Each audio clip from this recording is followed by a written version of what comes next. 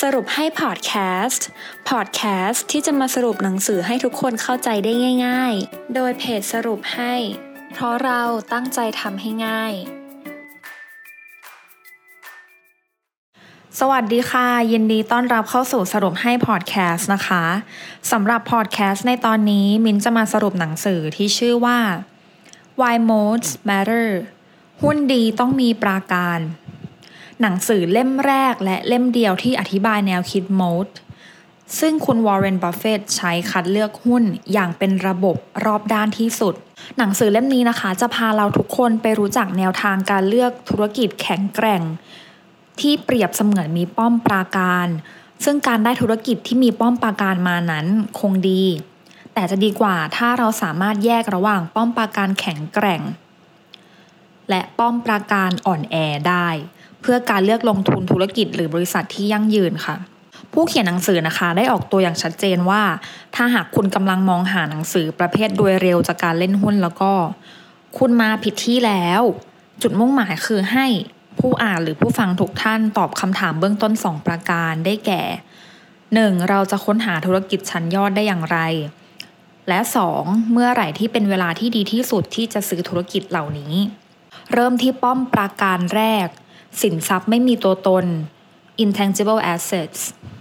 เช่นแบรนด์สิทธิบัตรสัมปทานของภาครัฐสินค้าที่มีแบรนด์ไม่ได้ถือว่ามีป้อมปราการเสมอไปค่ะอย่างสายการบินต่างๆที่ลูกค้ามักจะเลือกใช้บริการมาจากราคาเป็นที่ตั้งแบรนด์ที่ดีเนี่ยมักจะมีอำนาจในการตั้งราคาและต้นทุนสินค้าไม่ได้สูงตามราคาที่เพิ่มขึ้นบวกกับการมีนวัตกรรมและสร้างความผูกพันกับลูกค้าได้จึงจะจัดได้ว่ามีปราการเช่น Coca-Cola, Walt Disney, Starbucks, BMW หรือแบรนด์อะไรก็ตามที่แบรนด์ดังๆที่เราได้ยินชื่อแล้วเรารู้จักเลยป้อมปราการที่ 2 ความได้เปรียบทางต้นทุน cost advantage ตัวเนี้ยค่ะได้มาจากขั้นตอนในการดำเนินงานเช่นสามารถแชร์ค่าใช้จ่าย R&D หรือค่าใช้จ่ายในการวิจัยและพัฒนาความรู้ต่างๆให้ผลิตภัณฑ์ตัวอื่นร่วมกันได้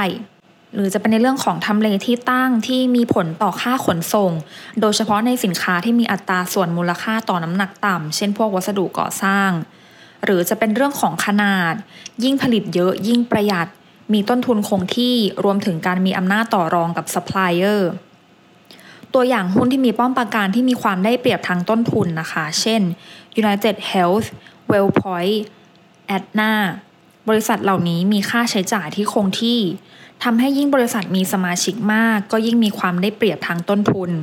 หรือจะเป็น FedEx อีกบริษัทที่มีปราการความได้เปรียบทางด้านต้นทุนส่วนหนึ่งมาจากการใช้เทคโนโลยีในระบบอัตโนมัติในการกระจายพัสดุที่ทำให้คู่แข่งลอกเลียนแบบได้ยากค่ะป้อมปราการที่ 3 ต้นทุนการเปลี่ยนย้าย switching cost ค่าใช้จ่ายไม่ว่าจะเป็นในรูปของเวลาความยุ่งยากกวนใจเงินหรือความเสี่ยงที่ลูกค้าต้องจ่ายเมื่อเปลี่ยนไปใช้บริการหรือสินค้าจากอีกบริษัทหนึ่งค่ะลูกค้าที่มีต้นทุนการเปลี่ยนย้ายสูงจะไม่เปลี่ยนเจ้าโดยไม่จำเป็นถึงแม้ว่าคู่แข่งจะมีสินค้าหรือบริการที่ดีกว่า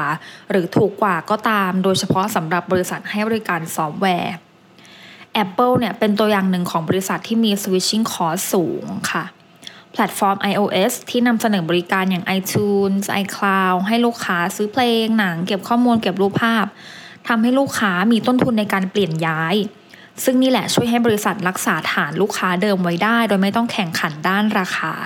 ป้อมปราการที่ 4 พลังของเครือข่าย Network Effect เมื่อมีคนเข้ามาใช้งานผลิตภัณฑ์หรือแพลตฟอร์มเพิ่มมากขึ้น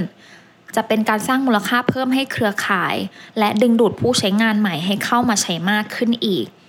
ซึ่งจะทำให้ผลิตภัณฑ์หรือว่าแพลตฟอร์มแข็งแกร่งยิ่งขึ้นไปอีกเป็นวงจรไปเรื่อยๆค่ะสิ่งสำคัญในการประเมินบริษัทคือการดูว่าบริษัทนั้นสามารถทำเงินจากเครือข่ายนั้นได้ยังไงเพราะก็มีหลายบริษัทที่สามารถสร้างเครือข่ายที่แข็งแกร่งแต่ไม่สามารถทำเงินได้มากพอจากการให้บริการตัวอย่างเช่นบริษัท Expedia และ Priceline ผู้นำแพลตฟอร์มด้านท่องเที่ยว Tencent ที่เป็นเจ้าของแพลตฟอร์มเกมออนไลน์และ WeChat เป็นตัวอย่างที่ดีที่มีป้อมปราการของพลังของเครือข่ายที่ดีค่ะและป้อมปราการสุดท้ายป้อมปราการที่ 5 ขนาดที่มีประสิทธิภาพ efficient scale ลักษณะที่ตลาดมีขนาดเล็กจำกัดจนแค่บริษัทหนึ่งแห่งหรือไม่กี่แห่งก็สามารถตอบสนองความต้องการของตลาดได้หมดคู่แข่งมีแรงจูงใจน้อยมากที่จะเข้ามาในตลาดนี้เนื่องจากหากมีผู้เล่นเพิ่มมากขึ้นจะทำให้ผลตอบแทนของอุตสาหกรรมโดยรวมต่ำกว่าต้นทุนของเงินลงทุนขณะที่มีประสิทธิภาพจะเป็นตัวกีดกันคู่แข่งหน้าใหม่ไม่ให้เข้ามาได้เช่นธุรกิจท่อส่งน้ำมันบริษัทเทคโนโลยีชีวภาพที่โฟกัสไปที่ยากำพร้าเช่นบริษัทAlcyon ที่มียา Soliris ซึ่งเป็นยาที่ไว้รักษาโรคระบบภูมิคุ้มกันของร่างกายทำลายเซลล์เม็ดเลือดแดงค่ะจบไปแล้วนะคะสำหรับ Why Most Matter หุ้นดีต้องมีประการที่ว่าเนี่ยมีอยู่5ประการนะคะประการแรกคือสินทรัพย์ไม่มีตัวตนเช่นแบรนด์สิทธิบัตรสัมปทานของรัฐป้อมประการที่2ความได้เปรียบทางต้นทุนนั่นหมายถึงว่าแบรนด์นั้นเนี่ยมีความได้เปรียบทางต้นทุนเปรียบเทียบกับแบรนด์อื่นๆในตลาดป้อมที่3ต้นทุนการเปลี่ยนย้ายเป็นค่าใช้จ่ายในการเปลี่ยนจากแบรนด์หนึ่งไปอีกแบรนด์หนึ่งนะคะถ้าเกิดว่าแบรนด์นั้นเนี่ยมีต้นทุนการเปลี่ยนย้ายที่สูงก็จะเป็นแบรนด์ที่แข็งแรงป้อมประการที่4พลังของเครือข่ายเป็นแบรนด์ที่มีเครือข่ายในแบรนด์เนี่ยค่อนข้างจะเยอะมากๆนะคะทำให้เครือข่ายของเขาเนี่ยแข็งแกร่งมากๆประการสุดท้ายขนาดที่มีประสิทธิภาพค่ะหวังว่าทุกคนจะได้ประโยชน์จากพอดแคสต์ในตอนนี้พบกันตอนหน้าสวัสดีค่ะ